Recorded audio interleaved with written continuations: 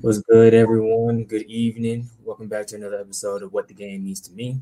I'm, of course, one half of the podcast, Jelani Brown. Got my co-host with me again today. That is Bill. How you doing, bro? What's good, man? Glad to be back on. We had a little 2-week break, but we back at it. Ready to get to it. Yes, sir. Yes, sir. Like you said, it's been a heavy sports week the last few weeks, and this past weekend had college football. A lot of games that were pretty much deciding the top four. No one really knew going into the day like anything really could have happened, especially given what happened the week prior.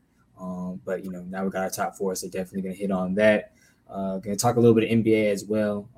Being in the first quarter of the season is finally over with, and then of course talk about the NFL playoff race. It's very tight in both conferences, honestly, and we'll give some predictions on who we feel will fall where. But before we get into all of that, I'm gonna roll the tape.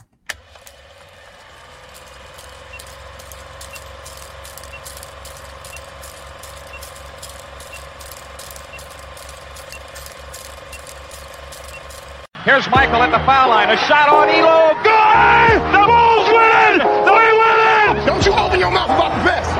Or I'm going to set it for you real quick. LOB. Listen, we talking about practice. Not a game.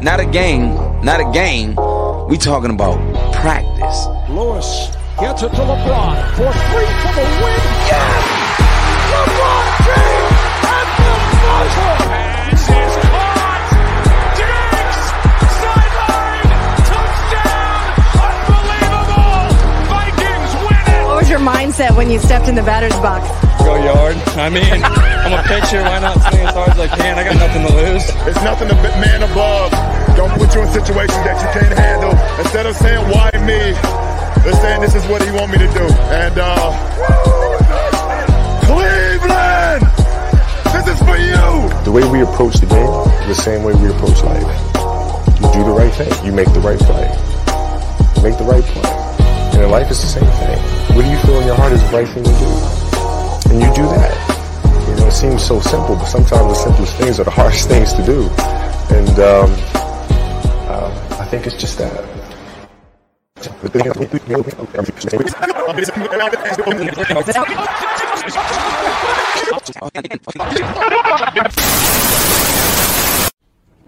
Welcome to What? The game. To me. All right, and we're back. And like I said, gonna hit on college football first because typically that's what we love to do. On this show. So pretty much we had a few conference games, Big Ten, SEC championship, and the Big 12 that pretty much was going to help decide the top four, depending on what teams may have won, may have lost.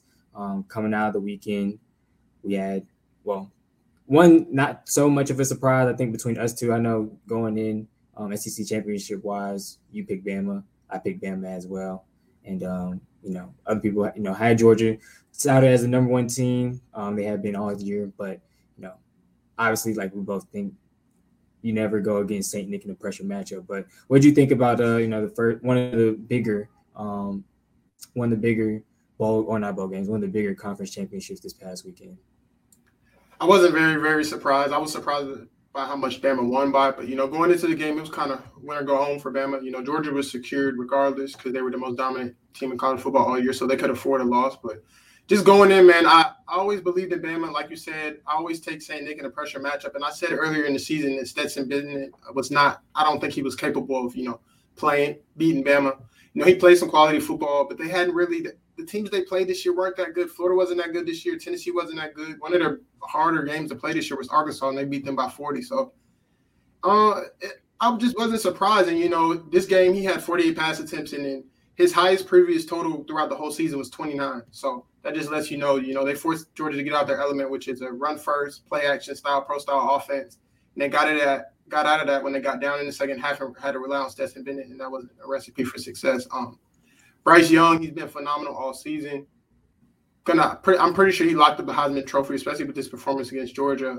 He's been lights out all season. I think he's just very calm, cool, and collected. Like his poise in the pocket and his instincts in the pocket are second to none.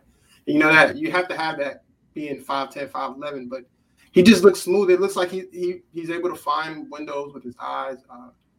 finding windows in between offensive linemen that throw the ball, because him being 5'11", having 6'7" tackles, it's not easy, trust me. But he found a way. And, Jameson Williams was I think one of the transfers of the year coming from Ohio State, not even touching the field, but being Bama's best receiver. And with John Mechie out, he's definitely going to have to step up. But I just wasn't surprised because it's St. Nick and because, Georgia hadn't seen an offense like that all year and a quarterback like that, in my opinion. So I just feel that,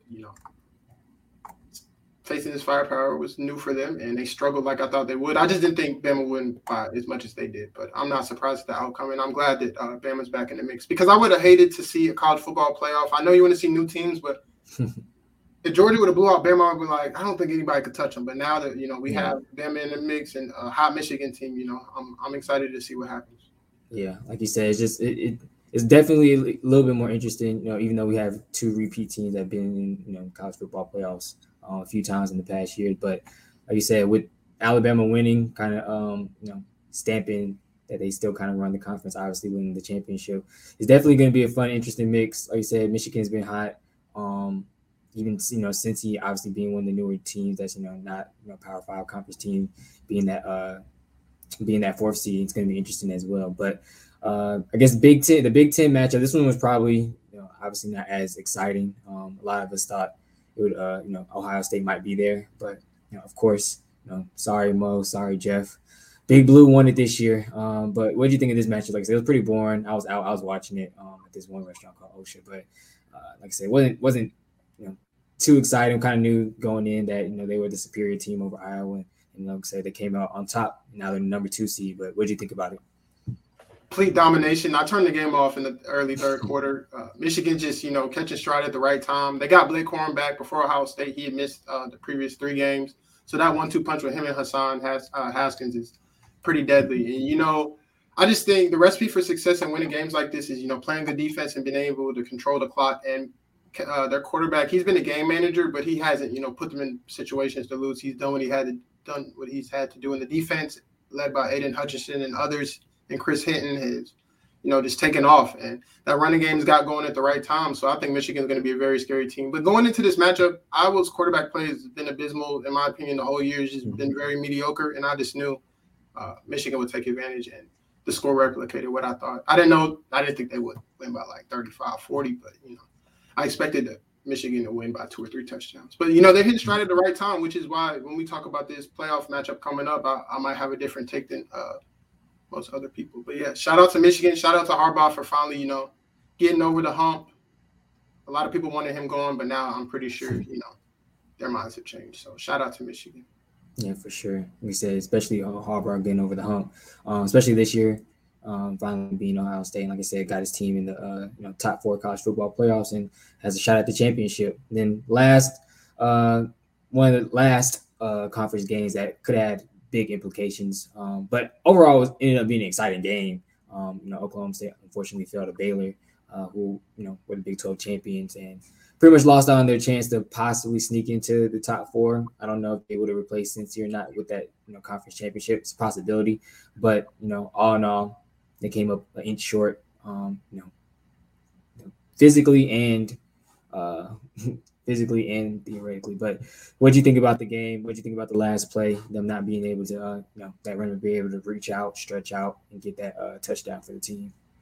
I think it was a great game, great way to start off, conference championship weekend, because, that Oregon-Utah game on Friday wasn't really much to watch. But literally football is a game of inches, and that's what it came down to. I know Oklahoma State would have liked to have some plays back. Spencer Sanders didn't play his best game. In 2 games versus Baylor, he thrown 7 picks, and he threw 4 last Saturday. So that was just a deciding factor. And Baylor's freshman quarterback, Blake Shapen, he played a pretty perfect game. He didn't have to do too much manage the game, but if I'm not mistaken, he started off the game like 14 for 14. So just a great game overall. It literally came down to the last play. Like you said, Oklahoma State would have had to get a little help to get in, but, everybody else in the top 4 pretty much handled business. So if Alabama lost, they would have had a shot, but yeah, I don't know. But I think probably the best game of the weekend. Yeah, for sure. But like I said, kind of pitched it away, but Baylor came out with the championship, so congrats to them. They'll be obviously one of the New Year's Six bowl games. But like I said, that rounded out the bigger championship games. Obviously, there was more that was on tap, but ones that was helping to decide these 4 teams that we're going to see match up in the coming weeks. Of course, we have Alabama and Cincy 1-4, and then Michigan and Georgia 2-3 playing each other. Guess we'll start off first with the Cotton Bowl, Alabama, Cincy. Who do you feel like, or what do you think about this game? What do you think about this matchup? Obviously, we've talked about, just that teams like Cincy just giving them a shot. They've been undefeated team. I think they won or lost one game last year, but been pretty much an undefeated team. Through 2 years. Obviously undefeated this year, and now finally has their shot to possibly win the conference football championship. Obviously, they're going against SEC champions and former winners, and just a powerhouse of Alabama. But do you think they have a shot? Do you think it'll be close? What do you think about this one? I'm going to be nice. This is my uncle's alma mater. I think he's going to the game. He was wishing it was in Miami, but it is what it is. I got Bama pretty easily. I think Cincy will show some fight early on, but they'll have a costly turnover early in the second half or late in the first half, to help Bama put them away. Shout out to them for handling their business. Last year they kept them out for reason on a big conference, and they played Georgia very, very tough. And this year they had their, prove-it game versus Notre Dame on the road. They went and handled business, but the season ends here. Bama's hitting their stride. They had that one tough loss to Texas A&M. But other than that, they're just hitting stride at the right time. I know John Mechie being out is going to hurt them a little bit, but Jameson Williams has stepped up in every opportunity. And I think Bryce Young, has enough to get it done with his arm and legs. And Ritter's a good quarterback. He's paid his dues. He's been there for a while, built the program up. Probably the winningest quarterback in Cincinnati history. Is probably not even close. But yeah. I just think Bama's too overpowered. Their offense is good. Their defense is, show up when needed. Will Anderson got snubbed for the Heisman, so he's going to be hungry to show out. But one thing I really, really am looking forward to is that matchup with Sauce Gardner and Jameson Williams, because I think that Sauce Gardner is a first-round corner, and he's been pretty locked down for the last 2 years. And this might be his biggest test. Going against some of those receivers in the AAC, it's okay, but this is going against the best of the best. So sure. I'm interested to see that matchup. But I would like to take Bama, I'd say, by 17, pulling away. But since he would show some fight for the first two and a half or 3 quarters. Yeah, I could definitely see that as well. And like you said, that's a big matchup I'm looking forward to as well, against Sauce and Williams, because Williams probably will be the number one target now that, unfortunately, Mechie is going to be out for the year. But, of course, they pretty much – they cycle through those receivers anyway. Like, there's going to be – their 5th receivers probably, can probably go off 2 or can probably go off like 5-6 catches, 106 yards. So, you never know. But definitely say that matchup is going to be a key one to watch. I hope it's just a competitive game. Alabama has been kind of up and down this year, but all in all, like I said, they've shown, the type of team they are, and, Nick Saban's always going to have them ready, especially with the big games. And it's 2 games left until he's able to host another trophy. So, like you said, it'd probably be close. Maybe I won't even say first half. It might be like first quarter, and then 5 minutes into the next quarter, and then it's probably going to be Bama off from there. But, you never know. Like I said, I don't want to, discredit a team that went undefeated this year, has played, like I said, decent competition, but it's nothing like, Alabama football that they're about to experience in the upcoming weeks. But all in all, I'm just hoping for a good game. Neither one of us have a stake in these playoffs. Maybe one of our teams are probably going to sniff the college football playoffs for a minute. But, it's just going to be overall, we just want to see, good college football. And as long as Georgia doesn't win, I think I'm going to be fine with the outcome regardless. So, but like I said, I guess we will hit on that next game, Michigan and Georgia. I know you said you may have an unpopular opinion about this game. This matchup, two, obviously heavy hitting teams. Like you said, Michigan's been hitting the stride. Georgia's been number one pretty much the entire year. Just got dethroned by Alabama. But who do you think comes out on top of this one? And what matchup are you looking forward to see?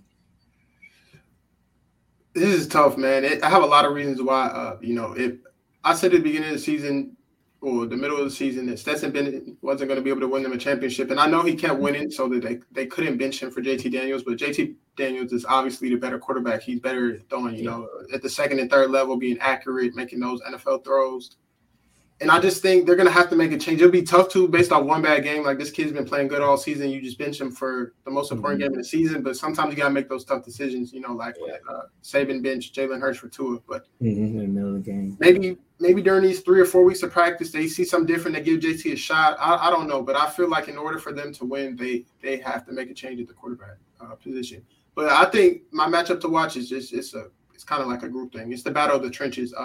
Michigan's offensive line versus Georgia's D line. You know, they had Jordan Davis, one of the biggest and best players in the country, versus Michigan's two-headed monster with Haskins and Corum. So if McNamara can manage the game how he's been for the most part of the season, you know, not have those costly turnovers, because Georgia's defense was pretty much the best. They were allowing until last week 6 points per game, which is pretty crazy. That's not even that's a touchdown, but not an extra point. It's pretty crazy. And I just think that it's going to come down to the quarterback play on both sides. Like, can Michigan control the line of scrimmage, but can McNamara not make those mistakes?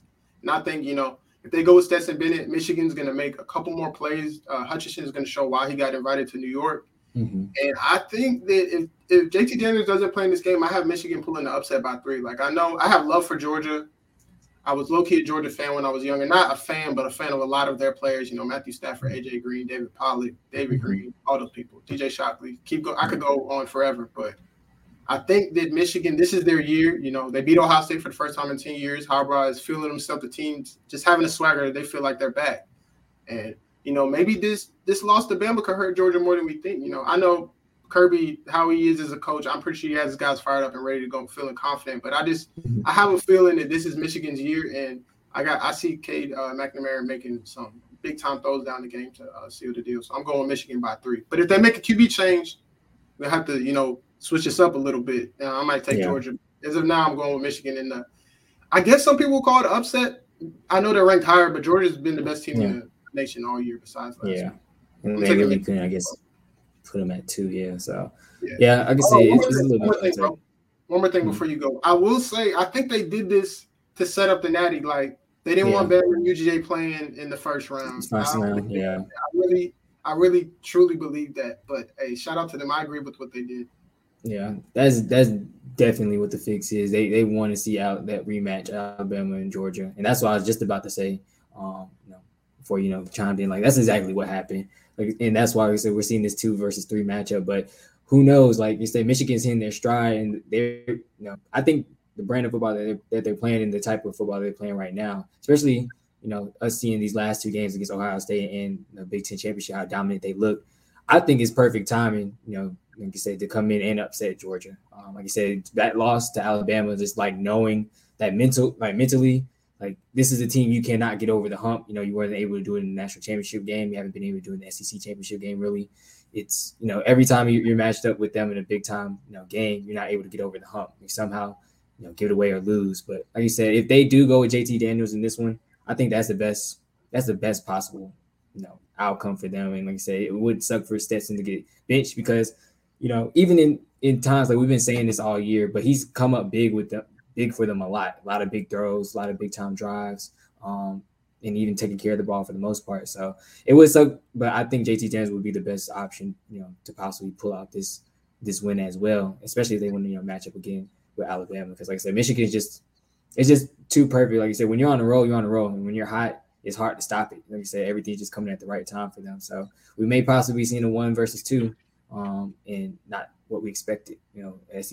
Another SEC championship, or college football championship. But and then like this will also start. I know in the college football chat, they always be going off about pretty much SEC bias, Big Ten football, like different conferences and how they play. And this is honestly what I kind of want to see. I really want to see 1 versus 2 because depending on how the game flows, how it checks out, whatever the case may be. Like, I like Big Ten football. Obviously, SEC football is kind of like where our hearts lie because we're in the South. And my team is in the SEC. Your team's in the ACC, of course. But we're kind of a little bit biased to SEC football, and we see and know kids and other players that have gone to these schools and and play. But like I said, that SEC versus Big Ten conversation definitely will be interesting. I kind of want to see that, especially in the chat. I know, like I said, everybody's going to be going off, if that's the matchup championship that we do see. But I know you did want to add something. Just talking about this matchup, I agree with what you said. You know, the chat's always going because this is Stu's moment too. Like if Bama beat, I understand where he's coming from, but I just feel like all these other teams, Notre Dame, that got blown out in the first round, like why not let Cincy get their shot? But for Georgia, I keep forgetting about George Pickens. This was his first game back, so that's big for them. Their best receiver, in my opinion. And then that that tight end, Brock Bowers, the freshman, he's a matchup. Oh yeah, he's the truth. He's a matchup nightmare. So those are two big keys, and that's why I just want JT Daniels in there. I know he's going to know how to feed them the rock, and I know him and Pickens had a really good connection last year. So that's a big thing. But Cincinnati has their chance, man. They're always going to him in the chat about letting these teams have their chance, and Stu doesn't want to see it. Yeah. So if Bama beats Cincy by 40, the chat's going to go up. But I understand. I understand both sides of the argument. But I'm just looking forward to two good matchups on New Year's Eve. So yeah. And I think we will get them. I think we'll get them for sure. But kind of stay on the college football train, but to switch lanes a little bit. Two coaches or multiple coaches have gotten.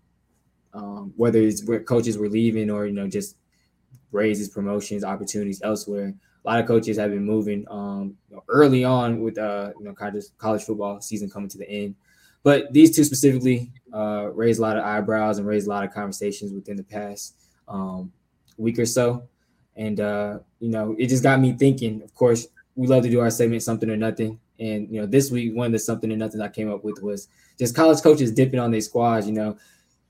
They feed them a lot of, whether it's recruiting or whether it's, after games, during the season, during these big matchups, they feed them a lot of, I don't want to say BS, but they feed them a lot.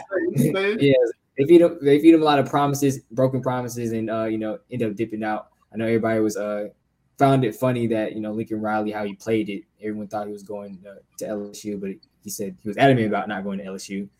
Instead, kind of had the conversation, was going to USC, and then obviously there was reports coming out that he came in the coach's room or whatever, crying and kind of like just upset about I guess the situation, and kind of got into it with the coaches. Players was only there for a few minutes and they end up dipping. Similar to what Brian Kelly did, they said he called a meeting at 7 a.m, was in there for 11 minutes and then dipped as well. And then a day or two later, we see him in Baton Rouge trying to put on a Southern accent. So what do you think? Something or nothing about these college coaches dipping on their squads?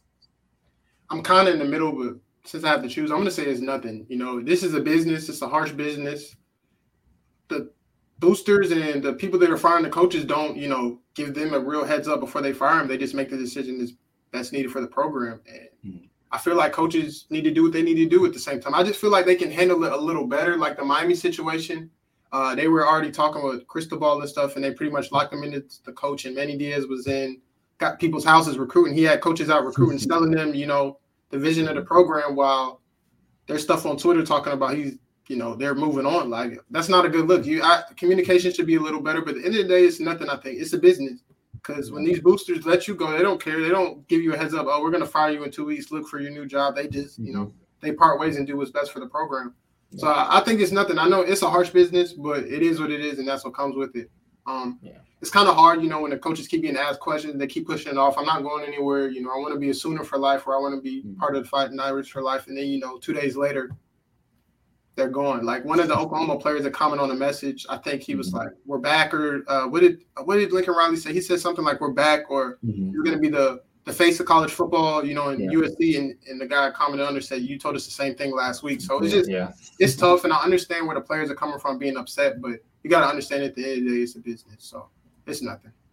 Yeah, I definitely feel that a little better, just a little better with the communication. That's it. Exactly. Because like you just said, like the boosters will, cut you. We see that with my team. Like Dan, I didn't expect him to get, fired the way he did, but it just happened. Like you said, those boosters give a lot of money, and when they want something done, it gets done. So like you said, it's kind of like a business. I know this has, been a topic of stuff like in the NFL, with certain players, and even in the NBA with certain players as well. But and even on lower levels, even in high school and stuff like that, it's just something that's, I guess it's been something just across all levels of sports. But at the end of the day, it's kind of like you got to look out for yourself. Maybe these guys felt like it's a better opportunity, better chance to grow, better chance, for their families. Like I know with Lincoln Riley, they pretty much gave him a bunch of stuff. And I think his daughters wanted to go to school in California or something like that. So, you know, they did what they needed to do to get him as the head coach.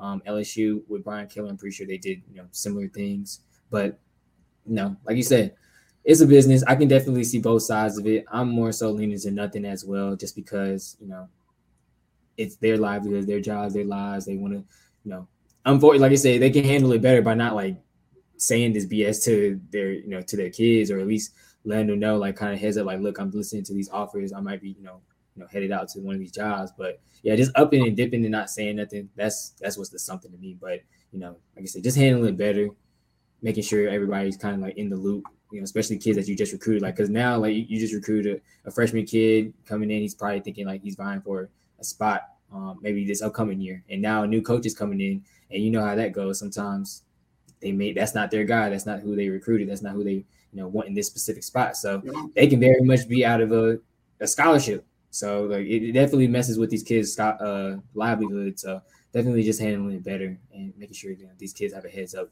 But luckily, the way the transfer portal works now, you can really just throw your name in there. You can be in another school with another coach, you know, pretty much like that. So maybe it's not that big of a deal as well for the kids either. But next thing, something, nothing. I don't know. It just was funny to me. Of course, Lions got their first win off of a dart of a throw by Jared Goff. You know, obviously, I probably should have made this a different something, nothing. Honestly, more so about the Vikings, because I don't know what type of team they are. I don't know what they're doing, like, whatsoever. And I've been saying that for years, though. But, you know, Lions got their first win. Obviously, they're nowhere near, you know, they've been eliminated for playoff contention. I think officially it was last week or 2 weeks ago. But, you know, they got their first win. I personally think it's something because I thought they were going to be the first 0-17 team in NFL history. But, you know, they proved me wrong, proved others wrong, I'm sure, and got their first win. They come up close a lot of games this year. They pretty much should probably have maybe like 4 wins, honestly, under their belt. But, you know, they got the first one done this past weekend, and maybe they get some more wins rolling on, but I don't think they should, obviously, because they should keep that number 1 overall pick and, you know, get that pass rusher out of Oregon, which I feel like he'll go probably first. But what do you think? That something or nothing, they got their first win? I think it's something, like you said, in a way. I think it's a vote of confidence. They've been close all year. They tied with the Steelers. There's a whole bunch of teams they should beat the Vikings the first time. Mm-hmm. So finally, you know, getting that win, getting off that monkey off their back. I think they're not that bad. Like when I was running through scenarios, they could have easily been like 5-6 or 4-7, something much better. But it's just about, you know, finishing and closing games in the NFL. But it's something. I don't want to see any team go winless. Like being on that team, being remembered on that team, it's just, I know that's not a good feeling. To not win a single game for 4 months, it's got to be tragic. Yeah. So finally, you know, them getting the monkey off their back. But other than that, it's nothing. We're just celebrating the win because it's Detroit. The Jaguars, we might celebrate when they win too, but that's what we'll do with bad football teams. So it's something. Oh, yeah. For sure. Like I said, like thinking about it, yeah, they should beat the Ravens. They should beat the Bears. They should beat the Vikings the first time. They beat the Vikings just now. They should beat the Steelers. Yeah, that's 5 wins right there. Like they really could be in the playoff line, especially in the NFC. Because I mean, we're still in the playoff line. We're 5-7 too. Yeah, exactly. In rebuild mode, but you know, like you just said, it really just comes down to finishing games and time management. Obviously, they threw the Chicago game away with time management, and a few other ones as well, giving the ball back to, like, you know, Lamar. And, you know, 62-yard field goal, that's really not their fault. But at the same time, like, you can't give the ball back to Lamar and even give them that opportunity. But all in all, they should have 5 wins. It kind of sucks, you know, that they just got their first one because they really could be in the playoff fight. And it'd be funny to just see, you know, just because the NFL is just so jumbled right now, especially the last few spots in the NFC and AFC race. They really could be right there. But, you know, congrats to them. I'm glad they got their first win. Hopefully they get some more, you know, in the near future and continue to just play their Lions brand of football. But last something or nothing, reports came out. I don't know if it's today or yesterday, but Zion's reported to have been 330 pounds at some point. I find that really hard to believe, to be honest. Like 330, I know he's big. He's like 6'8", 6'9". You know, he's a pretty big player, but 330 pounds, like, I don't know about that. But obviously he's supposed to be set to make his comeback, you know, within the next few weeks with the Pelicans, soon up for the first time. But something or nothing, just Zion being 300 pounds. Like a lot of people have said that this is going to affect him in his career for a very, very long time, if he even has a very long career. So do you think, one, that is even true that he was 330 pounds, or do you think it's like I said, something or nothing that, he's still this heavy, has this heavy of weight when he's supposed to have been working on slimming down his frame? I think it's believable in a way. With a body type like his, it's easy. Your weight will fluctuate in a bad way. Like, you can gain weight really easy. So it's kind of believable, but I don't think he's 330. Maybe I could believe he's over 300 because he was already pushing, 280, 290 when he was playing. So that's not that hard to believe. But what you were saying, whoever you got that, whoever was saying that stuff about his career and the longevity of it, I agree 100%.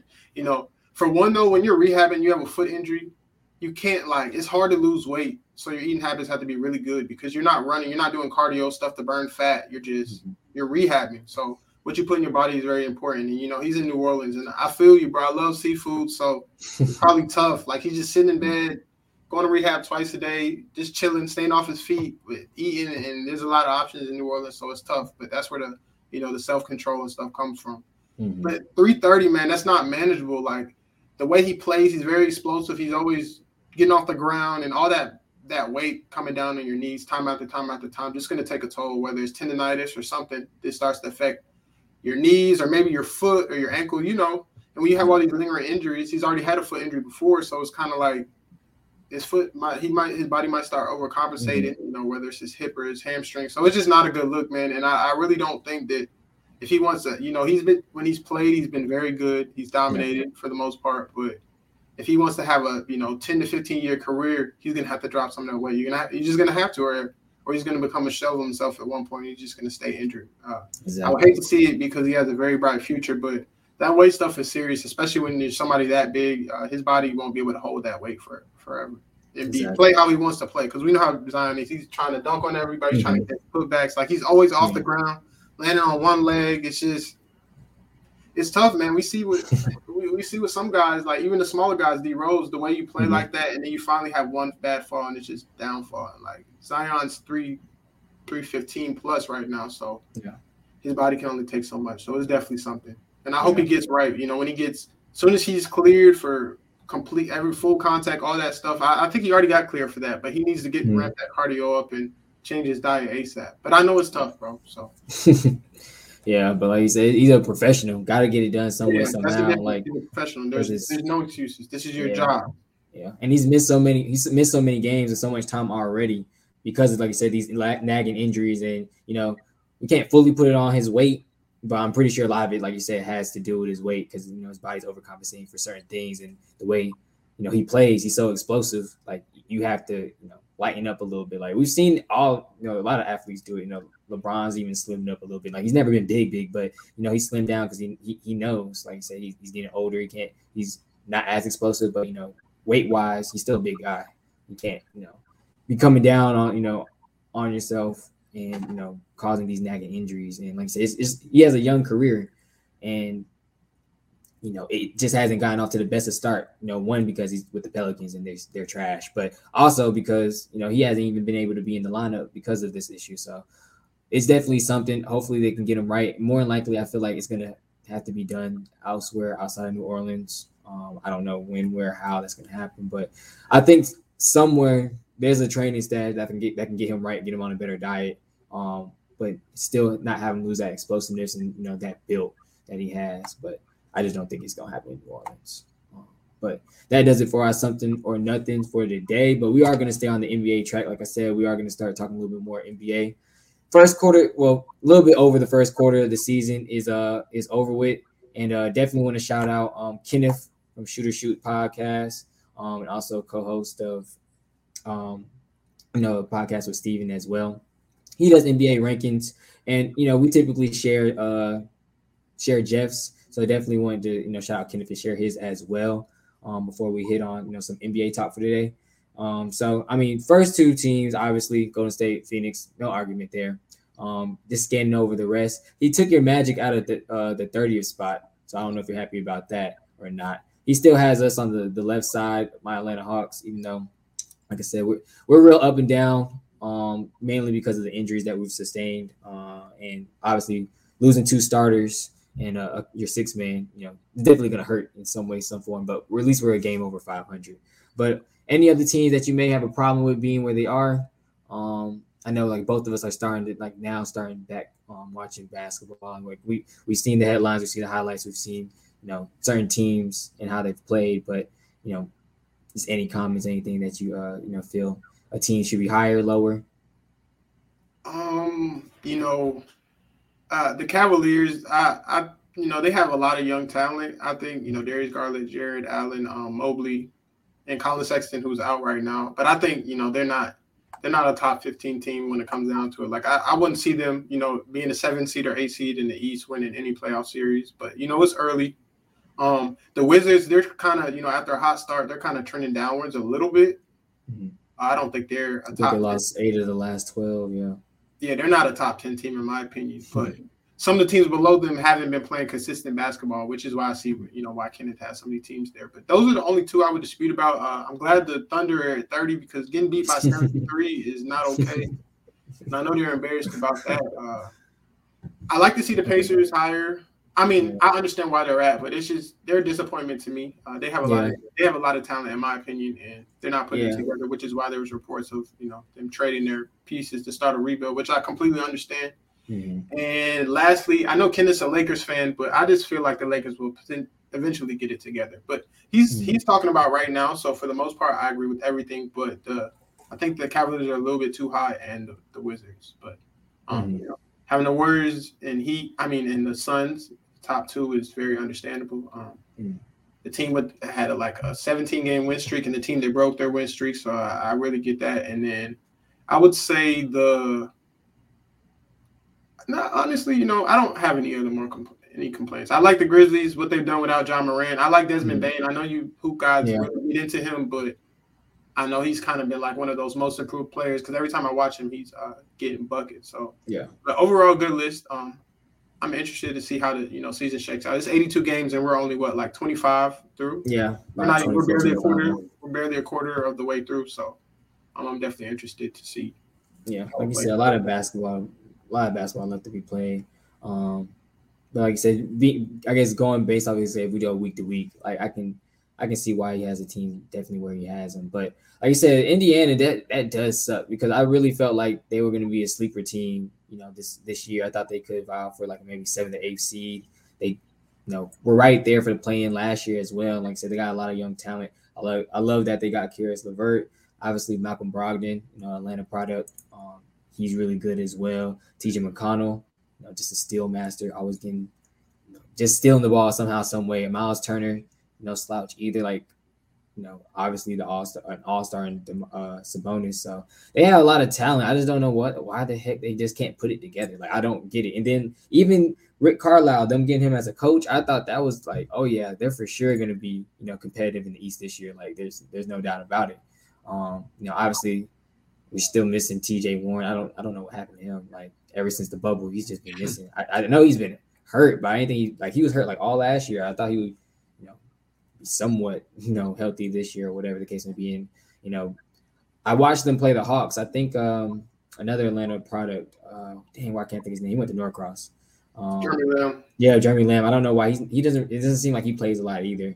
But I don't know. They got talent. I just don't know why they can't put it together, and it's weird. And they're already just washing their hands with it and blowing it all up when they still have really young pieces. So I don't know. I don't feel like they should give up just as yet. I feel like they should hold on to everybody really, or maybe make a move just to make them more competitive. I don't know. Don't blow it up and be all right, we're tanking. Make a move to become more competitive. Maybe not star because more likely stars don't want to come to Indiana, but just make quality moves. To where the team can gel and fit, and you can still be competitive because like you say, it's a quarter through the season. A lot of these teams are up and down. There's so many more games to be played. They shouldn't just be throwing in the towel at this point. At least I don't think so. But like I said, kind of looking at both. We'll look at both conferences and just kind of go through maybe some contenders or pretenders. Just real quickly. Obviously, like I said, it's real bunched up in the East. I don't know if you can see it clearly, but all right, cool. It's really bunched up in the East. Obviously, Nets have the number 1 seed, but a lot of these teams in the middle, 14-11, 13-11, 13-12. 14-12, 12-12. lot of these teams, I know there's been some games tonight, so maybe some of these standings have changed by a game, but all in all, the East is looking pretty competitive. And like I said, some of these teams are kind of right where we thought they would be. I know a lot of us, like, we were high on the Bulls, but not 2 seed high on the Bulls. At least in my opinion, I thought maybe middle of the pack, maybe 5 or 6. But like I said, any teams that you feel like eventually is going to fall off, or some teams that you feel like eventually is going to put it together and rise? This side's going to be easier. The West is going to be a little harder because the 2 teams I picked out from the power rankings I thought should be lower are going to eventually fall off: the Wizards and the Cavaliers. But I wouldn't be shocked. The Cavaliers have a lot of young talent. They might mesh just very well together. But I eventually see the Hawks and Celtics moving up when they get it together. Mm-hmm. I'm not going to give the Knicks any praise on this show. So, they haven't been consistent either. So I don't think they I could see them, competing in the play-in, potentially getting in or making a late season run because, it's a long season. So I can't even say that that they're out of it yet. But I think it's set up fine how it's going to be. The Wizards and Cavs are going to be out at the end of the season. The Hawks and Celtics are going to move in. I don't think the Raptors, I don't know. They're okay, but I don't think they're good enough to get in the playoffs. So those are my 2 pretenders. Yeah. The Wizards and Cavs. Yeah, the Knicks definitely have some issues going on of their own. Like, obviously, they a lot was made about them getting Kemba and Fournier. Fournier's, up and down, inconsistent. Kemba's not even in the rotation anymore. They put Alec Burks as the starting point guard. They just lost to a Pacers team that we were talking about that wants to rebuild by 20 points tonight. So it's like, Knicks definitely have some some issues that they got to figure out. But all in all, I feel like Tibbs will get them right. Like you said, they may not be either teams have their number this year, or maybe they're just not gelling as much as they did last year. But all in all, like I said, they just got some issues. So now they're one of the teams that's moving down. Just a few weeks ago, there was like 2-3 games, ahead of us in the standings, but now they're under 500 once again. So, they got a lot to figure out. Like you said, Cavaliers, I honestly think, I don't know. I don't know if they can keep, like, they're the AC right now. I really think they could be a team that vows for the, a play-in, maybe even the AC, just because they just play different basketball. Like, they got 3 almost 7-footers starting. Like, that's tough to stop. Like Evan Mobley, Jared Allen, and Laurie. And, with the explosiveness of Darius Garland as well, he can, put the ball in the bucket as well. So, I don't know. I think they're not going to be, as trending as much as they were in the beginning because they have fallen off a little bit. I think they've lost 2 or 3 of their last 4 or 5 games. But, it'll be interesting to see them, vie for a playoff spot. That's all I would say. But, the Wizards, they got pieces. They've, had a hot start, kind of falling to earth now. But, they're another team that can probably be right there in the play-in. But, all in all, I expect some of these teams to get better. Sixers, I don't know what they're going to do with Ben. But, outside of Ben, they've been playing okay. They won again tonight against Charlotte. And, Charlotte's kind of had a few struggles as well. But their struggles have come because nobody's able to play. Like, a lot of their players are in COVID protocol all the time. So, a lot of movement in the East, like you said. But all in all, I think I expect the standings to be similar to what they were last year in a sense. Not too much moving. Like I said, Heat right there at 4, Bucks right there at 3. So, most of the top teams are going to be right there, and other teams are going to definitely pick it up. But on the Western side, we have, the top 2 teams, Warriors and Suns. I think they're going to pretty much, I won't say they're locked in, but, it's pretty close to saying they're locked in, maybe 1 or 2, especially with the Warriors. They're, haven't even gotten Clay back. They haven't gotten Wiseman back. They don't even really need to play their 2 rookies that they got that a lot of people are high on. So, just a lot of talent over there. I feel like they're definitely locked for the 1 or 2 seed, and Suns as well. Just that that continuity that they have. I think they're going to be there as well. But any other teams that you feel like is eventually going to get it right or eventually going to fall off right now that's in the top 10 teams? Honestly, no in the West. The only team I could say would be the Timberwolves. The Trailblazers, CJ just had a collapsed lung. They hadn't been playing well. It seems like there's some tension with the front office or something going on with the team. But other than that, no, the Spurs aren't the same. I don't even need to talk about the Rockets or Pelicans. The Kings are okay, but they're not good enough to get over the hump. I like what I'm seeing from the Timberwolves, man. I feel like this is, trending more and more towards Ant-Man's team. And they're playing good. They got some solid young guys. D'Lo's still young, even though it seems like he's been in the league for like 7-8 years, but he's still pretty young.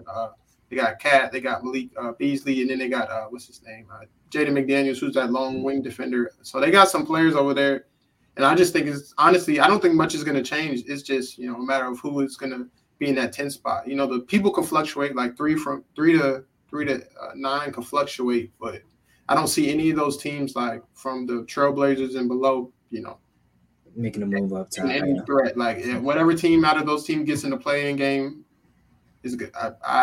I'm pretty sure they'll lose. Besides the Blazers, they get Dame and CJ back at the right time together. But other than that, not too much. I think the Warriors are what I had a feeling they were going to get it together, not like this, not dominating like this, but I had a feeling they were going to get out of that 2 to 3 year slump after they lost KD and Steph got hurt the following year. But other than that, I like everything I see. The Lakers will get it together. I think they'll be a higher seed. The Mavericks have been playing okay. Luka was talking about him being out of shape. But I think they'll get it together. And Jason Kidd's the right coach for him. So other than that, I don't really think there's any changes. I like where the West is, and I don't think much will change when we get to May and June. Yeah. Well, into April playoff time. Yeah, I say April. Yeah, I agree. It definitely will be some moving 3 through 9, 10. But I think those teams that are right there probably, like I said, in the West, those are probably going to be the teams. Like I don't really see the Kings making. The only team I could see like possibly would vie for that 10 spot is the Kings, because like you said with the Trailblazers, CJ's going to be out for a minute. Dame hasn't had the greatest of starts, and just overall that team's kind of been stuck in the same spot for so many years. So they could possibly kind of fall off a little bit, and the Kings may sneak into that 10 spot. But other than that, everybody else is set. Pelicans, it is young. Zion may come back. Maybe that's the spark, but I think it's gonna take a lot more than just Zion. Thunder, Rockets, they're pretty much where that. I didn't even realize the Rockets are on a 6-game win streak or 5-game win streak. Yep, yeah, that's crazy. But still, I don't. And it's crazy that the John Wall situation is like I don't know what they're gonna do with that either. Like. Hey, if I'm okay with getting paid $40 million. Yeah, and sitting down on the bench. But I don't know. I would want to play. Maybe not for the Rockets, but even maybe for the Rockets. They still got some vets. I forgot like Eric Gordon is still there. Like that Kelly only. Like they got people over there. But obviously the focus is Kevin Porter Jr. and Jalen Green. Yeah. So. I don't know. Obviously, I don't think they make a move either. Timberwolves, like you said, I like that team. I like that young team. Like I said, they're real up and down as well. They got to find some consistency. I know D'Lo was out against when they played my Hawks the other night, but that's a game. Like eventually, you're gonna have to start winning. I'm not saying the Hawks are a super top team, but it's like you got to take advantage of those games when you're at home, and they have, like I said, we got key players missing, like 3-4 guys that aren't playing. So that's when you kind of got to take advantage, come out on top on some of those games. But yeah, I think everything's going to work. I think the Nuggets will be a substantially higher win. Actually, no, they won't, because I forgot. A lot of their guys are out for the season. It's not even like out for a little bit of time. Like, they lost PJ Dozier. We don't know when Jamal Murray is coming back. Forgot somebody, like 2 other people got hurt as well. So, but I think they'll definitely still be in the playoff race. But all in all, both conferences are going to be interesting to see, just when it's all said and done, these next 60-something games, who's going to be where. But switching over to some NFL talk now, just wanted to talk about this real quick before we go through the upcoming week. Patriots win. I actually picked him. I didn't even realize I picked him in our pick'ems. I thought I picked the Bills, but I something must have told me Pats, and I went Pats. But, Bill Belichick had a plan. It was supposed to be obviously a blizzard, bunch of snow. They didn't want to, put the stress on Mac Jones to throw the ball to win the game. So they put it on all their running back by committee.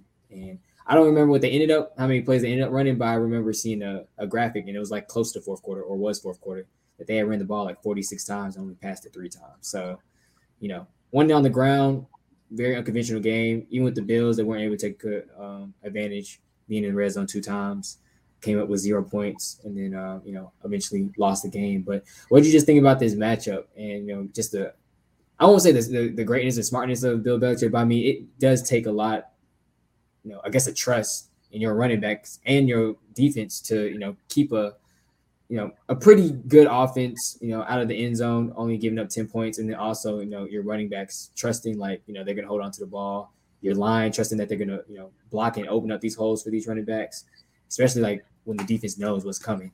But, what did you think about this game? I think it was good for, the real football heads.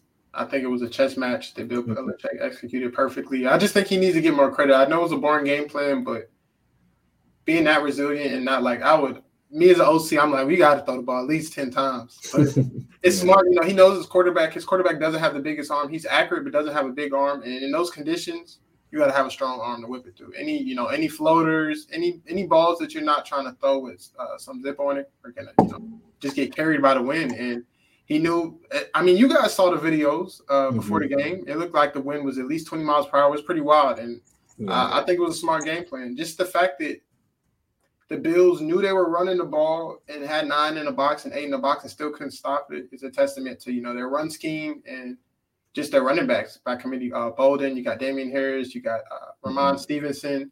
They just all show what they can do. And I said the Pats were going to get it together, but I didn't think they were going to, be number 1 seed in the AFC. But shout out to Bill Belichick for a boring game plan that worked, but they won. So the defense stepped up when they needed to. And I think the Bills had every reason to win. One of the stats was saying like their average start field position was like the 40-yard line almost, and the Pats was the 20. So, I think they had the clear advantage. They were at home. Yeah. They had the home crowd, but they just weren't able to get the job done. And this is just another masterpiece by Bill Belichick. And especially, his defense played well too, because let's not act like the Bills are not a high-powered offense. They need to run the ball more. You can't have your quarterback being your best running back, but the Bills are no slouch. And for them to go in there and do that on a 7-game win streak, if I'm not mistaken. So just shout out to the Pats again for a boring game plan, but a great win at the same time. Exactly. Exactly. Like you said, couldn't be any better. Like I said, that's the one thing, like, we used to do like, start them or bench them or whatever. Like bench them definitely go to the Bills defensive line this week because, just to like basically they just lined up across from them man-to-man, was just like, y'all are not going to stop us. Like, y'all are weak.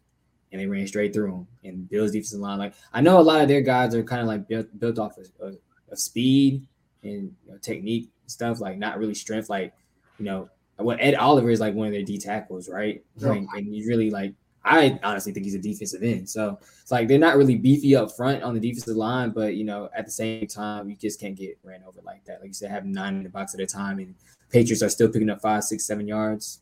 That's inexcusable. So, they definitely got some soul searching to do. They got to look in the mirror and obviously this upcoming week, I don't think whoever they play that shouldn't happen, but you never know. But like I said, moving to week 14, of course, shout out Jeff Needs Sports. Like I said, we're looking at his power rankings. We always do this on the show. A little bit of movement, I believe, from last week. I forgot to put the other one up. But just looking at it, quick glance, I think I pretty much agree with everyone in the spots that they're in. I would still say the Cowboys are a little too high at 5 for me, just because, they've been on a little bit of a dive. I know they've had certain guys out, but you got to play who's in front of you. You got to play with the guys that you have. But I think Cowboys a little bit too high. I like the Colts moving up. I guess with the win that the Chargers had over Cincy, they're moving up. I like that as well. But all in all, do you see a team that is a little too high, a little too low? I'm gonna go with the Cowboys being too high. I think the Raiders are too high. I would put the Steelers above the Raiders, but they beat them head-to-head. And the football team just beat them last week. I like the Chiefs over the Cowboys. I know they're not playing the best offensively, but they've turned it up defensively. Defense wins championships, and they beat the Cowboys head-to-head too. So I would like to – it would be tough to put the Titans at 5 right now because they don't even have anybody, and they're not the most exciting team, but they're doing what they have to do. Yeah, supposedly Julio was supposed to come back this upcoming week. And somebody else, I don't know, Walker said it, but – yeah. No, he's coming back, but Julio at this point, he played for your team for like 9 or 10 years. He's pretty injury prone, so it's just tough. But other than that, I'm not mad at the list. I'm not even going to look at the spoilers. The Jaguars should be 32 though, because we suck on offense, and I thought we sucked on defense. So it's just really bad over here. The Dolphins should be a little higher. They beat you guys when you played, or you guys beat them. Yeah, we beat them last second field goal, I believe. They was coming back. That's the this little game right here can make them 7-6. I told Jeff that they were gonna, looking at their schedule before. Well, they were on a 3-game winning streak, so that was like 2 weeks ago. I said they have a chance, to get back in the picture, and they've won 5 in a row. So I think the Dolphins should be a little higher. But other than that, it's fine. The Rams, I understand why they're there. They've been playing some bad football until they played the Jaguars. And, everybody gets right where it's us. Mm-hmm. But other than that, I think it's fine. The Colts will keep moving up because I think they're a scary team that nobody really, really wants to play. Yeah. But other than that, I agree. The Ravens being at 13, I know looking at their record, people are like, huh? But they haven't been playing the best. And Lamar, I'm not saying he's regressed because it's only been like the past couple of weeks. Like he's had some really good moments during the season, but these past couple of weeks he hasn't played well at all. But other than that, I like the list. Shout out to Jeff for doing this every week, putting in the work and the time to, put out this list for the network. And I'll be joining him next year for sure. Yeah, definitely. Like I said, I do like this. Like I said, just seeing the different movement, and he stresses about it in the chat as well, talking about the movement, just like not knowing where certain teams can go, especially this year. Like this year has been, quite different. Like I said, a lot of teams, just we don't know what they're about. Like I said, the Vikings, we don't know. We was on the Titans' ass when they lost to the Jets, but the Jets have also beaten Cincinnati, and Cincinnati's at 12 and sitting at 7-5. So it's like we really don't know. Like this year is just it's an anomaly. Everything is just crazy. But like I said, shout out to Jeff for doing this, and like I said, for the most part, I think we all agree, except for the Cowboys. They're too high. But other than that, before we do the little pick'ems, I don't even know if we should do the pick'ems today at all. Maybe we do them later because we still haven't really seen the injury report. We could maybe talk a little bit about Thursday Night Football, but I feel like we should maybe give ourselves a few days. But we can do the pick'ems if you do want to do the pick'ems. Yeah, we can. Let's do. We can do them and then make changes if needed. Yeah, we'll make changes. We always make changes off air anyway. But before I guess we get into that, or maybe we'll finish off with that because I do have a question of the day that we're going to do as well. But just get our pick'ems in. This I guess I'll show. Last week, before I go back to thing, I'm getting back on track. Like I said, I've made a lot of picks, and I didn't realize I actually did a good week for you. That's what I'm saying. I didn't think I did that well, but it's like because I forgot that I picked the Pats. I forgot that I picked another team that ended up winning. Oh, the Eagles. So those I think it was also won the Seattle game too. I think I picked San Fran. Yeah. So those are games that were anomalies that we on paper they probably shouldn't have won, but I had to go with them, and they did win. But, stretched out the lead a little bit. I think you were within a game or two, but now it's a 5-game stretch or whatever. But like I said, you had a decent week as well, especially the previous weeks that we've had. Like we had 3-4 weeks where we both were under 500, or just right at 500. But all in all, we're doing pretty well for the year. But this week's NFL pick'ems, like I said, we can talk a little bit about Thursday night's game. Got Pittsburgh at Minnesota again. Like I said, I say it all the time. We don't know what type of team Minnesota is. Justin, you got to get your team because each and every week they just do some crazy shit, and we don't know if they're good or they're bad. I always say they're the worst good team I've ever seen in my life. Like they got so much talent, so many pieces, and they win games that you don't expect them to win, but then they lose games that you don't expect them to lose either. So what do you think about this matchup, Pittsburgh, Minnesota, and who you going with? Man, this is a tough one. Like you said, we don't know what Vikings we're going to get. They're so inconsistent. They could be a playoff team. They have the potential to, but they just don't put it together on a consistent basis. Dalvin Cook's questionable to play, and I think Adam Thielen's not because he left the game on Sunday, and he hasn't been practicing. So, in a short week, I doubt he does with an ankle injury. But it's tough, man. Pittsburgh is inconsistent too, but they, Mike Tomlin, man, shout out to him. He always has his team. Like every week I count them out, so they're going to get washed. Like I said the Ravens were going to beat them by 14, and they end up losing. So yeah, it's just tough to pick against Mike Tomlin. But I'm going to say this: Mike Zimmer's a good defensive coach, and Kirk Cousins, I think he's played good this season for the most part. A lot of people like to hate on him, but him and Justin Jefferson definitely have a connection there. And the Steelers secondary is not the best corners wise. But I'm going to take Minnesota home on a short week. I think Mike Zimmer gives Big Ben a little trouble. You can't push the ball down the field like that. So I feel like he's going to put a good game plan together. But it wouldn't surprise me if the Steelers went in there and won. because they're right in the middle of the playoff mix, as are the Vikings. But I'm going to go with the home team in this short week. Yeah, that's unfortunate because I have to go with them as well. That's what I was going to say. Like I don't like this. I don't like Minnesota because, like I said, they're too up and down for me. But I also don't like Pittsburgh because I feel like Big Ben each and every week can just throw the game away for them, or just somehow they can just lose the game. Like they just haven't been that great of a team either. But like you said, shout out to Tomlin because he's had them ready for games that I've picked against them a lot this year, and even the Ravens game this past week. But like I said, on a short week, they still got Justin Jefferson. Kirk Cousins is okay-ish, I guess. They're at home. I think they should be juiced up to come back and win a game after losing to a team that hasn't won a game at all this year. So that's really all I'm putting my hope in is that they're licking their chops to just getting back on the field because they don't want to feel that embarrassment to losing to the Lions this past week for any longer of days than they already have to. So I'm gonna go with Minnesota as well. But next we got another AFC North matchup: Baltimore, Cleveland. Who you got taking this one? Man, this is a tough one, but I'm just going to go how Baltimore's been playing. I'm going to go with Cleveland. They had a bye week. Baker was able to get a little bit healthier, and last time they played, it was a sloppy game on both sides, and it came down to, kind of like the last minute. And Baker, that was I think, not his worst game, but it just showed like how banged up he was. He was limping in between every play. Couldn't really be himself. I know he's not a scrambler, but he stints play sometimes when he needs to. And I think him getting healthier and Kareem Hunt and Nick Chubb, getting in the postseason form, hopefully. So I'm gonna go with the Browns in a close one. I hate to say it because this will put the Ravens in a bad spot to where the division will be really, really close. But I'm gonna take the home team in this one as well. Yeah. Like you said, the bye week and them getting some guys back healthy and being at home, it's like a recipe for them to win this game, especially, and it's a rivalry matchup, AFC North, and with the win, they can make it very, very interesting, for the title spot still. So everything's working against Cleveland, but when that happens, I feel like they just shit it away, and they're not going to do what they're supposed to do in order to get back into good position. And so it might be against my better judgment because, like you said, Baltimore hasn't been playing that great of football the past 2-3 weeks. Even really the whole season, a lot of the games that they've won have been really close. Like they shouldn't have beat the Lions. They shouldn't have beat the Colts.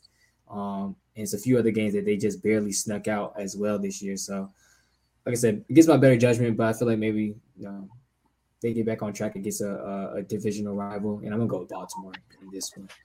Hopefully they prove me wrong and they don't get blown out. So, but next we got your team playing Tennessee. You guys are on the road for this one. You played them. I think you played them. Y'all played them pretty close for the first, few quarters that last time, but kind of like it just kind of weathered away in the fourth, and you guys lost. But who you going with this one? Are you going with the home squad or the other team? I'm going with the Titans by 14 plus. We're not playing that good on offense. We're stagnant at this point. I think we need to go get a receiver in the draft. Marvin Jones is okay, but he's a number 2 at best. DJ Chark being out really hurt us, and Lakevious Shenault is not. He's more of a gadget guy. He's not really a real. I don't know. He can play some running back too. He's just a gadget guy. He's not Patterson.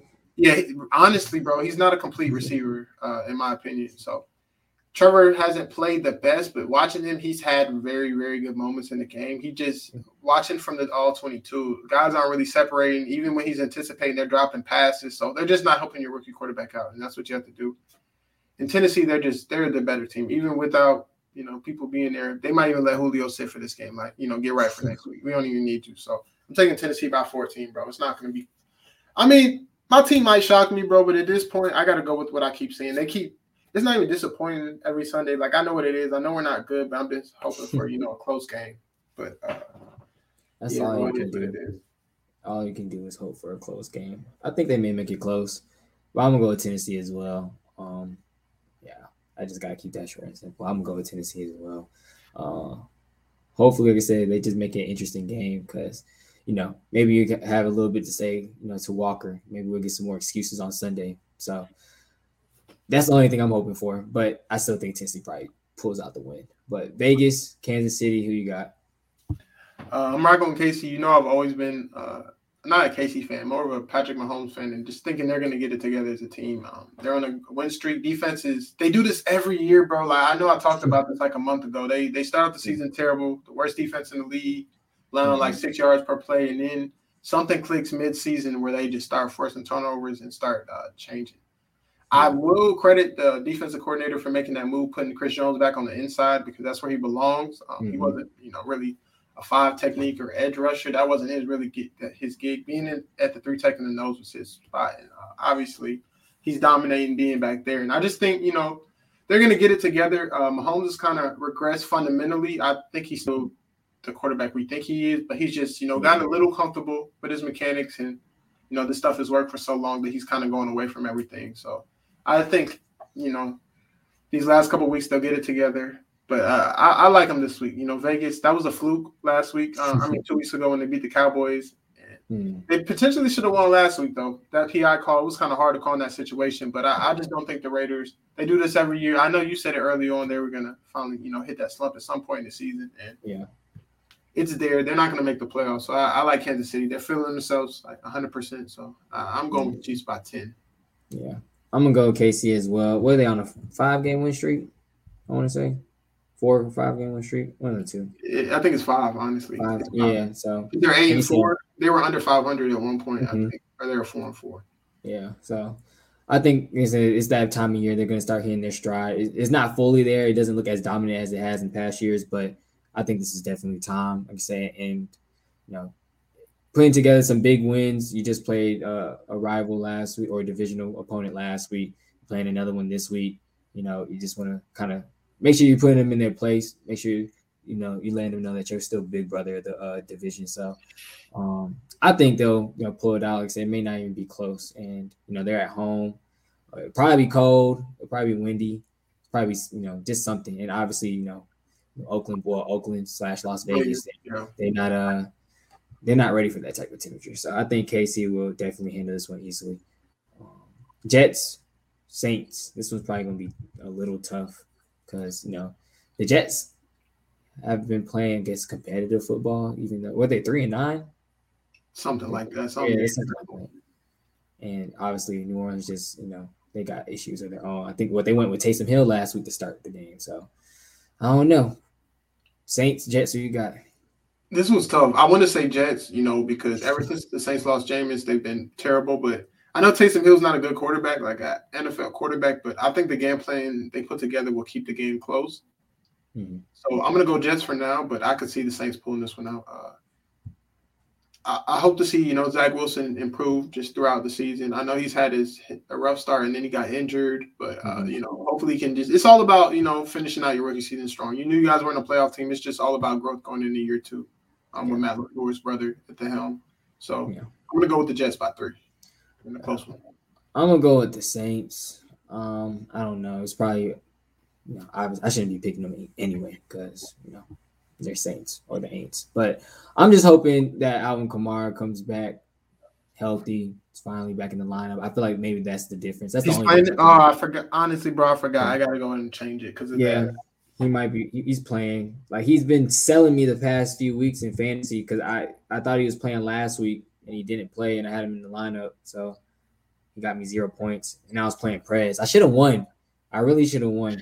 Like, if I'd have put Mike Davis in, I would have won. Like, if I'd have put anybody else in, I would have won. I only lost by like 10, but Josh Allen sold me. Knox sold me. Like, Buffalo's Snow sold me. All that just sold me. I really should have won, but it's whatever. But yeah, he's playing this week, so I'm going to go with the Saints too. But like I said, I think it'll still be a competitive game either way. Who we got next? Washington versus Dallas. Yeah. This one's going to be a pretty good one. Network rivalry, in like divisional rivalry. Dallas has been on a slump. Washington has put it together. It's what it seems like, I guess. Heineke is still doing Heineke things. It's going to be a pretty good game. Who you got? For the first matchup, I'm going to go with the football team just to make the division interesting. I can't wait for Sunday. The trash is going to be toxic. Coach doesn't talk too much trash, but he's going to do that little TikTok thing he does, which I think is hilarious. But Washington just been playing good football, man. They lost Chase Young. You would think the season's over with one of their defensive anchors being out. Sweat was out with a broken jaw. And they've just been playing good. Heineke's been making some timely throws. He's just been a clutch quarterback in my opinion. I'm happy for him. Definitely getting it together. Definitely making Washington not say he's the franchise for like the next 5 years, but making them slow down on trying to rush to get a quarterback this upcoming year. But I just think that, Dallas hasn't been playing that well. They ran into a sorry Saints team and didn't play that well against them, in my opinion. But I think with it being a division rivalry, Washington's going to make some timely plays. And I know it's going to be a little tougher offensively because Logan Thomas just came back and now he's hurt again. But Curtis Samuel and Antonio Gibson are going to have to step up to take some of the pressure off McLaurin. And I want to see that matchup with McLaurin and Diggs. But I like, Washington being at home, it's a rivalry game. Fans are going to be hyped because, they thought the season was over, but now they're right in the middle of the playoff picture. And I think they're going to ride that momentum to a close victory. I'm going to go Washington by 3. But it's a division game. I think they're going to split, but I think they're going to take it at home. Yeah. You know what's crazy? I feel like the only overreaction Monday I was on, I said that the Washington football team was going to end up winning the division. And for the next 2 weeks, I was like, man, what the hell? What was I thinking about? That was so stupid. But because it was after they had beat us. And I was like, Washington football team's going to end up winning the division. And like I said, next 2-3 weeks, I was like, well, man, what the hell am I talking about? There's no way this team is going to win the division. But all of a sudden, like I said, they're right there. They're only 2 games back. They win this one, they're 1 game back, and there'll still be 4 games left in the season, I believe, for them. So, and one more thing that I want to say for Washington, I know it's the same for the Eagles too. The rest of their games for the season, let me check. They're all divisional games, aren't they? All 5 of them. They play Dallas twice. I think they play. Let me look at it really, really quick. But I think you might be right because typically with them, that's how it goes. A lot. I think it was like that last year too. The last few games, especially for 1 or 2 of those teams, they're all divisional games. So yeah, they got Dallas. They got Dallas this week, and then they play them in 2 weeks, and then they got Philly the week after next, and then they play them in 2 weeks. So they got Philly. They play Philly and Dallas twice within a month. So and then they got the Giants to finish the season. So you know how the division games go. They're gonna be trying to play spoiler. They're not trying to let you in the division, the playoffs, no matter how their season's going. So it's gonna be. I feel like they control their own destiny in a way, Washington. So we'll see. Yeah, I'm gonna go. I want to go Washington so bad as well. I want to, because I feel like they're gonna split as well. And if they're gonna split, this would be the one to split for sure because they're at home. I'm gonna go Washington too. I'm gonna go with them as well. I feel like they should definitely pull this one out. Yeah, but next got Atlanta, Carolina. I'm gonna just go ahead and say I'm going with Atlanta. That's just the obvious pick for me. But who you got? I'm gonna be different for this one. Cam, first time playing Atlanta in a couple of years. He always takes his personal. I wish it was at the crib, but Carolina, they had a tough loss versus Miami after they throttled the Cardinals. So I think they're inconsistent. I think Cam, playing his hometown team, he'll have one of his better performances. And I'm gonna go with Carolina in a close one. I know they're in the playoff race, but I just don't think they're good enough. And I was looking at their schedule. Their schedule's pretty tough to end the season. So yeah. If they want to have any chance at making the playoffs, I think it's come this week. But I'm gonna take Carolina by 3. Yeah, honestly, it's a do or die week for both teams. If one of the teams lose, it's pretty much over for any playoff hopes because we'll be 5. I think we'd be 5-8 for sure. I think they would be 5-8 as well, or something like that. They'd be 6-8. I don't know. I don't know if they had a bye yet. I know they did have a bye, so yeah, they would be 5-8 too. But yeah, of course I'm going with Atlanta, but it's definitely do or die week for both teams, and hopefully we're able to come out on top because they beat us earlier in the year at home. So Seattle, Houston. I'm gonna just keep it short. I got Seattle. Yeah, I'm gonna keep it short too. Seattle's 4-8 now or 5-8. Not gonna say they can make the playoffs, but if anybody can do it, Russ can pull off 5 in a row. Because the NFC, there's some teams that might make the playoffs having an under 500 record potentially. Mm-hmm. So if the Seahawks win out, they potentially have a chance. And they had a good win last week over San Francisco, who was kind of hot. So we'll take Seattle by 14. Yeah, same here. Like you said, if anybody can do it, Russ can do it. Like you said, it's just that magic. He's able to come back from injuries quicker. He's able to just put his team in positions that we don't expect them to put in. But like I say, if they didn't have that super slow start from the beginning of the year, who knows? They probably would be. They would be right there in the middle of the pack, instead at the bottom of the standings. But all in all, they still have a chance to right the ship and possibly make the playoffs. But Detroit, Denver, we going with Detroit to win 2 in a row, or? No, you got it, bro. I'm going with Denver. I'm not going with Detroit. Yeah. Detroit, I got Denver by 10-14. They're still fighting for a playoff spot. I honestly think they played well on defense last week. Their offense just didn't help them out.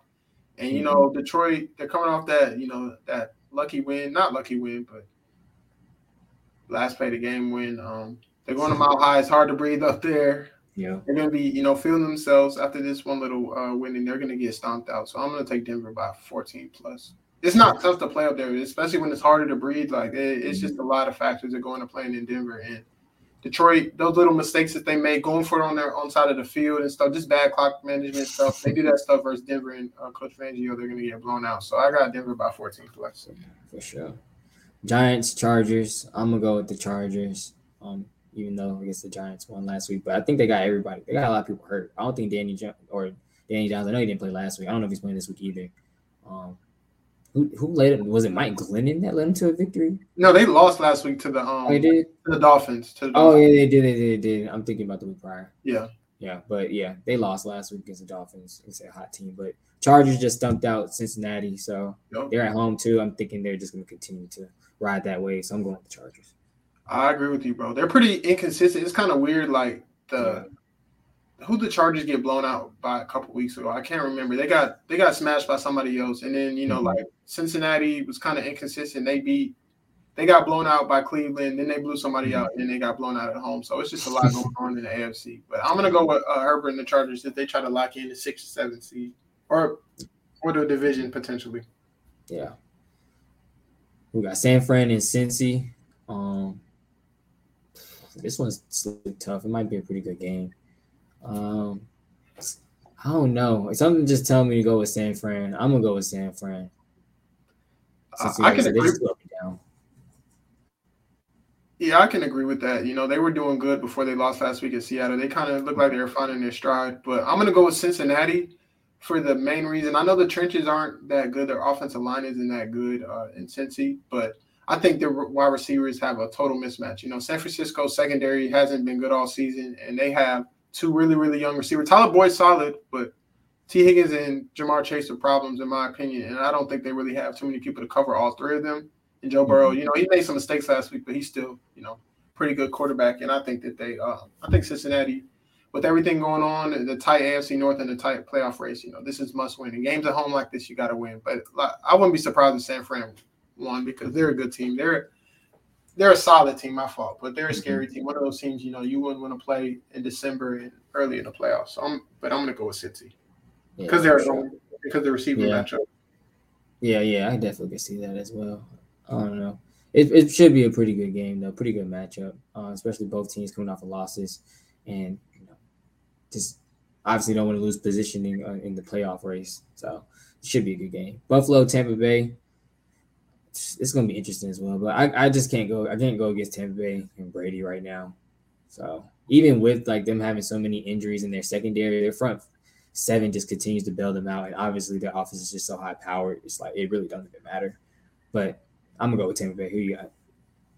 Going with Tampa too. This is definitely my game of the day. I think after a disappointing performance last week, Buffalo's going to come out firing on offense. They're going to play inspired football on defense. This is my game of the day. But Tampa hasn't been playing that well. I know they've been winning, but they haven't been playing. Yeah, they've been dominant. Yeah. So, but I'm going to go with them. Them being at home. I know Bills Mafia travels very well, but it's still a home game for Tampa, and I think that it's about that time for Tom and them to start getting into playoff mode, and I think this is a great matchup to start off doing it. So I'm gonna go Tampa by 3.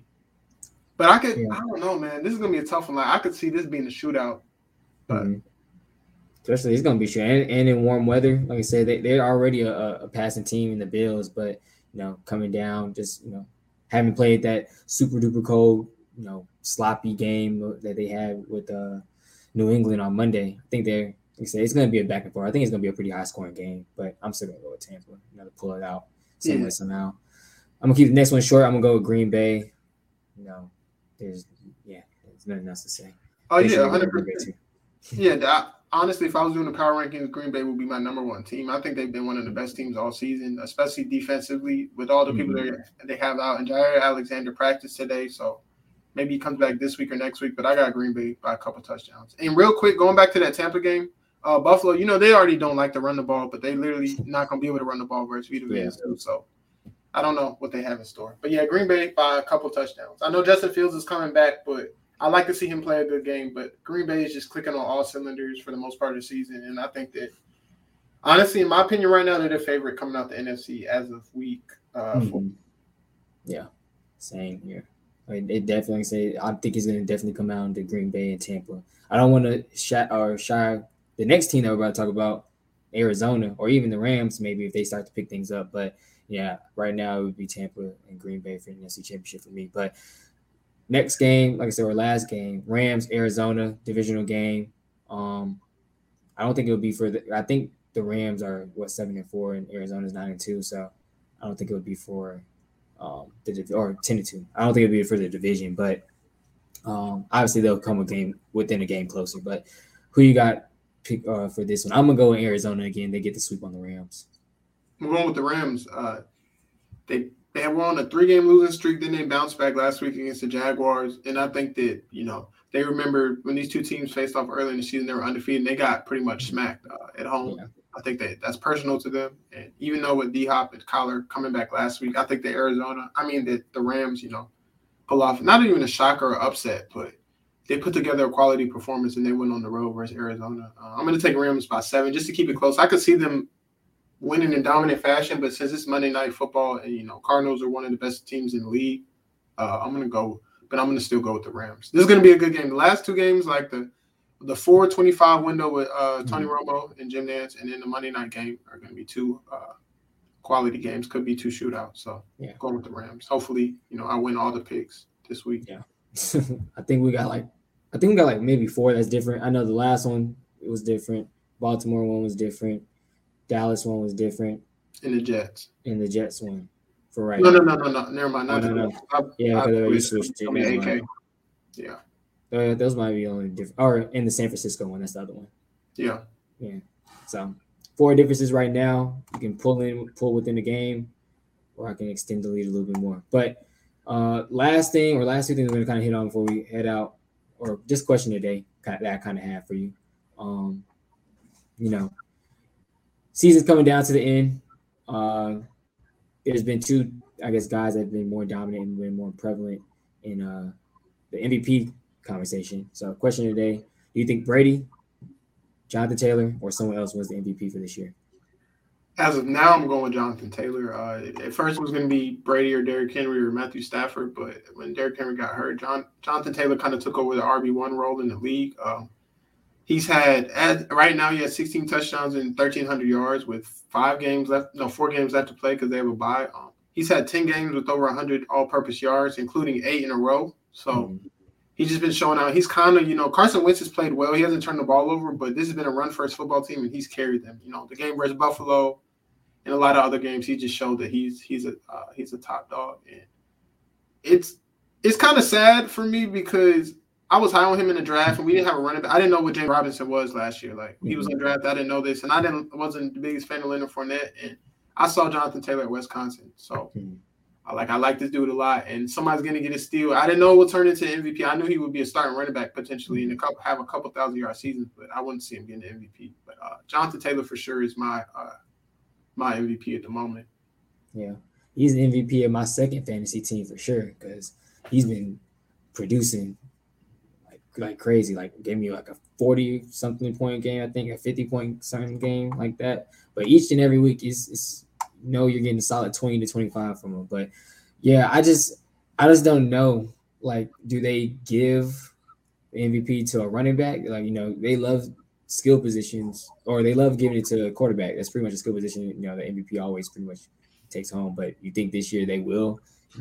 Obviously, like the numbers you can't ignore them. Like you said, 5 games left. He can possibly, get close to a 2,000 yard rushing mark. And a lot of people thought, Derrick Henry would be the one to break. Who has the rushing record? I forgot. They basically thought he was going to be Eric Dickerson. Yeah, Eric Dickerson. They thought he would, break the rushing record this year, obviously before he got hurt. And I don't think Taylor does it. I think maybe if it was 7 games left, it's a possibility. But you never even know. You never know. It's a possibility that can happen. But do you think they give MVP to a different position other than quarterback? Because we got some quarterbacks playing pretty good football. Brady, Aaron Rodgers. I don't think he repeats 2 times unless he gets them that number 1 seed. It's a possibility. But you think they'll look at Taylor? Because that's the only thing I had to worry about, and that's why I wasn't gonna go with him. I just think they're just gonna be stuck on a quarterback because it just makes it's like a quarterback award in a sense. Yeah, no, I 100% agree. I think it is a quarterback award, but I just think this season there's like at the beginning, Stafford and Brady were leading the pack, but they kind of fell off. And there's so many quarterbacks that are playing kind of not the same, but just nobody's really standing out. Brady's having a good season, but Aaron Rodgers missed a couple games. Stafford he didn't fall off, but he had a rough patch. Mm-hmm. And where he threw like 3 pick sixes in 3 straight games. So it's like there's no clear-cut quarterback that's better than everybody. So why not give it to the most impactful player so far this season, I think, because, the Colts were struggling. They found a run game, and it kind of took off. So I'm with Jonathan Taylor. Yeah. Hopefully they do look to give it to him because I would agree with that as well. Like I say, he's just been the most consistent player for that team and most consistent player probably overall in football. Like I said, how many straight 100-yard games? I think 4? I mean, not 4 or 5. Something like that, but at least 8 with at least 8 with 100 all-purpose yards. So yeah, so it definitely should be his award. But like I said, that's the only thing I'm worried about. They just give it to a quarterback again, but hopefully not. If the Colts keep winning, maybe they'll, like I said, look at him to possibly give it to him. But last thing for the day, we're gonna head out. Just anything that we've seen during the week, anybody that we feel like should deserves a shout out, that you want to give a shout out to. I think we got to give a shout out again to the Lions. They, just got the monkey off their back. They're not going to be the first 0-17 team like I said they were going to be. They got the win and very, very happy about that. Shout out to just the running back by committee again. I know we talked about it already, but Damian Harris, the other dude's named Stevenson. They all, they just and Bolden. They just put that team on their back and won the game. I also want to give a shout out to No, I think that's it. That's the only 2 things I want to give a shout out to. I think I had something else at the beginning of the show, but I honestly forgot who it was. But anybody that deserves a shout out for anything, anything, anywhere, it don't even got to be sports related. Mine is sports related. I'm going to keep it football. Shout out to Luke Fickell, the coach of Cincinnati, for getting his program over the hump and just changing the face of that program. When he first got here, I wrote down some stats. His first season in 2017, they went 4-8, and from there they went 11-2, 9-1, and now 13-0. So he's literally built that program up. And shout out to the boosters and the athletic director for sticking with him after that first rough season, going 4-8, and just trust him to invest in this program and just build it up. And when you give stuff time, you don't overreact. You let people's plans play out. Sometimes it works out for the best. And Cincinnati's had their best season ever. So shout out to Luke Fickell and him for changing that program. And is this the first? This is the first time that there's been a Group of 5 team in the playoff. Mm-hmm. Yeah. So, well, what do we consider Notre Dame? Yeah, I don't consider them Group of 5. They have their own network and all that stuff. Yeah.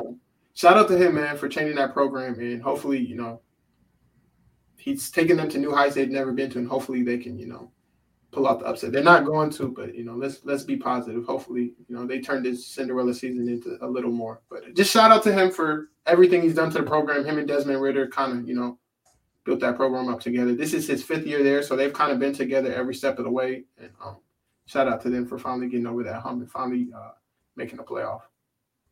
For sure. I do remember what my other shout out was going to be, and of course it got to be the sponsors. Shout out to Built Bar. It's one of the sponsors of Off the Ball Network. If you go to builtbar.com, use promo code Off the Ball. You can get 10% off. Discount on their website. Like like I said, they got a lot of different flavors, a lot of crazy flavors that seem really, really good. I think so. Yeah, I think I got a box. I still have to get a box, but they look good. Like I said, and there's supposed to be healthier. Got a lot more healthier ingredients in it for you. Because it definitely gives you more energy, and just support the network. You use Off the Ball as a referral code. You get 10% off at the website, and I think they do a lot of promos themselves as well. So you might be able to double it on. Like I know they were doing 20% the other day. I think if you buy a box, sometimes they give you another box to try for free. So they definitely are good people over there. It seems like they want you to try the bar. They want you to have healthier options, and definitely should be the next thing on your list to get. And outside of them, I also want to give a shout out to our newer sponsor, which is Bet US. I know there's a lot of guys on the network that love to bet sports. Kenneth is always putting out one each and every day. So definitely subscribe to his Substack.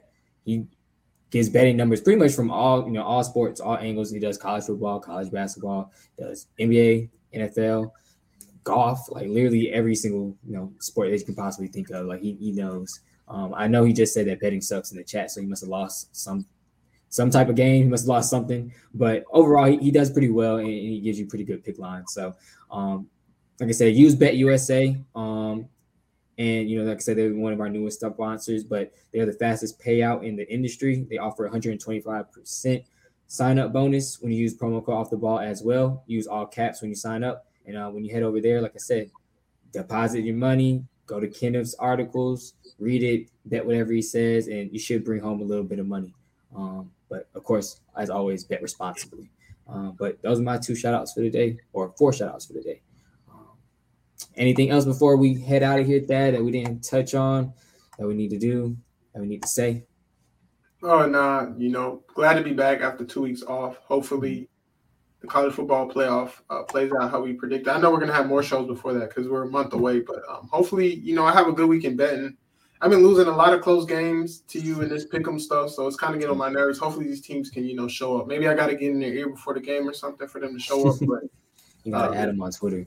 We need an undefeated week. I need an undefeated week or a week where I'm like 15-1 or 14-2. I know teams got buys, so there's not going to be 16 games, but I need a solid week like that, a dominating week. But other than that, glad to be back.